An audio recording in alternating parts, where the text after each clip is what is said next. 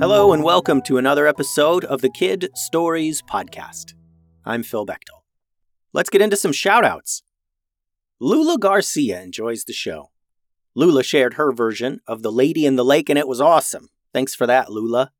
I think if you were a character in the podcast, you'd be the guardian of a tiny island on the dark side, where you protect all the creatures there from the dangers that lurk below in the water. Thanks for listening, Lula. And Briar Rose and Huckleberry left a voice message on the website with a recommendation for a story. That's awesome, you two. I think if you were both in the stories, you would be wood sprites who live in the dark forest and play pranks on all the cave trolls there. Thanks for listening, Briar Rose and Huckleberry. Today's episode was written with ideas from the creative mind of Zoey McBride. It was great to make a story with you, Zoey. Today's episode is titled Mountain Madness, Part 1. Molly and Zoey were bustling around their quaint little shop, Molly and Zoey's Magic Bites. This wasn't just any shop. It was a delightful combination of a potion shop and a goofball restaurant. Nestled at the base of the great mountain on Victoria Island, the aroma of chocolate filled the air, and shelves on the walls were filled with pouches and jars of strange and useful potions. As Molly handed out a tray of shiny chocolate goofballs, she gave a gentle whisper to her shop cats, Whiskers and Paws. The cats listened and leaped up to some high shelves to fetch some potions and ingredients for customers. Meanwhile, Zoey was in the kitchen, her hands covered in chocolate as she expertly crafted more goofballs. With a concentrated look, she used her telekinesis to float plates filled with these delicious treats out to the eagerly awaiting customers. The goofballs were some of the best on the island, but sometimes people came just to watch the show. Plates floating out from the kitchen, pets running around doing chores, and Zoey and Molly busy as ever bustling through the shop. The day wound down, and finally Molly turned the open sign to closed, and they cleaned up the shop. They locked up, grabbed their adventure bags, and headed up to the mountain. "It was pretty sunny today," said Zoey. "I bet there's still some stone blossoms on the west side of the mountain. Let's see if we can get some before the sun sets and the blossoms close." The mountain was the perfect place to find sugar root, moon moss, stone blossoms, and other potion ingredients. Most days, the girls would scramble up the mountain and gather as much as they could before it got too dark. Molly, with a couple of hamsters peeking out from her pouch, led the way. These were not ordinary hamsters. They had a knack for finding sugar root. As they reached the rocky parts of the mountain, Molly released the hamsters. Their tiny noses twitched as they scurried among the rocks, searching. They all spread out a bit among the rocks and boulders, Molly and Zoey gathering whatever useful plants they could find.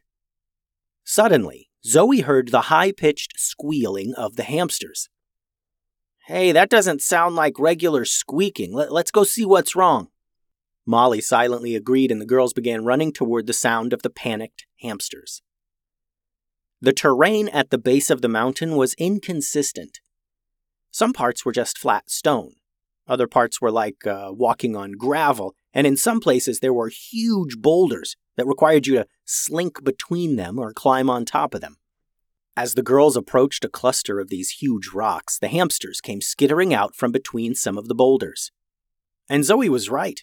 They were squealing in fear. They ran right to Molly and leaped in her arms as she knelt down.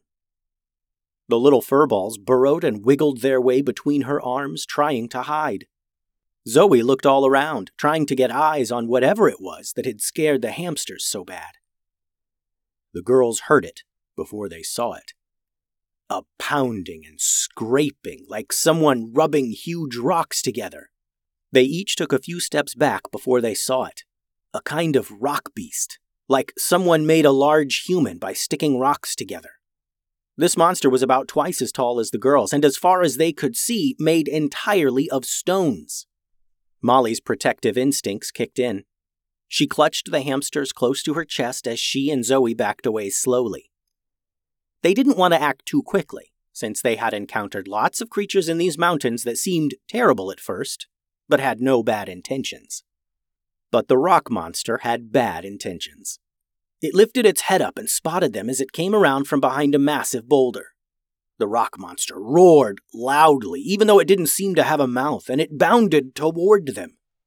The ground shook with each step, and it started swinging its stone arms at them before it was even close enough to land a hit.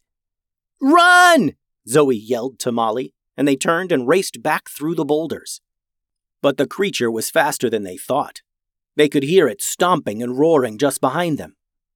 "We can't outrun it, Zoey," Molly yelled. And Zoey knew she was right. If the beast was keeping up this well while they were able to dodge among the boulders, then it would surely catch them once they reached the open flat part of the mountain base. They had to fight. Zoey, her face set with resolve, focused her mind.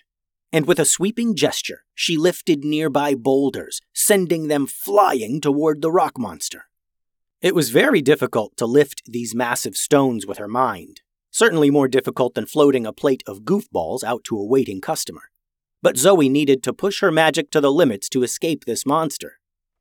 The boulders smashed against the rock monster, slamming it into another nearby boulder. But the mindless beast kept coming. Molly knew it was time for their secret weapon.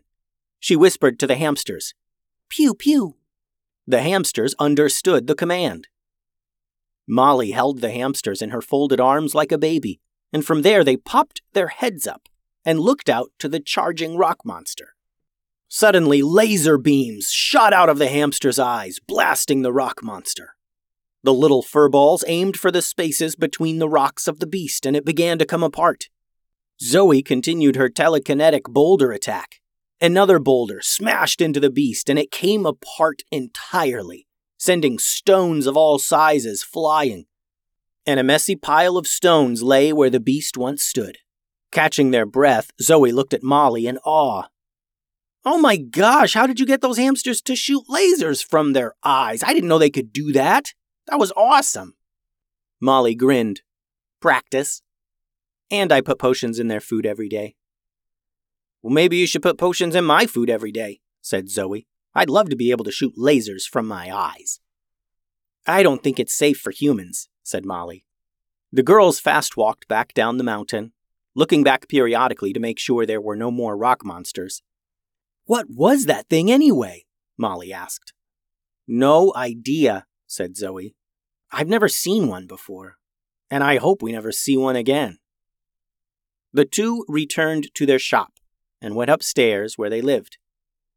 Their plant hunting was cut short. They'd have to try again tomorrow night. Hopefully, they'd have more luck. The end. Thanks for listening, friends.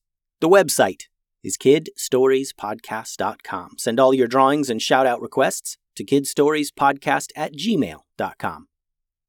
Adios.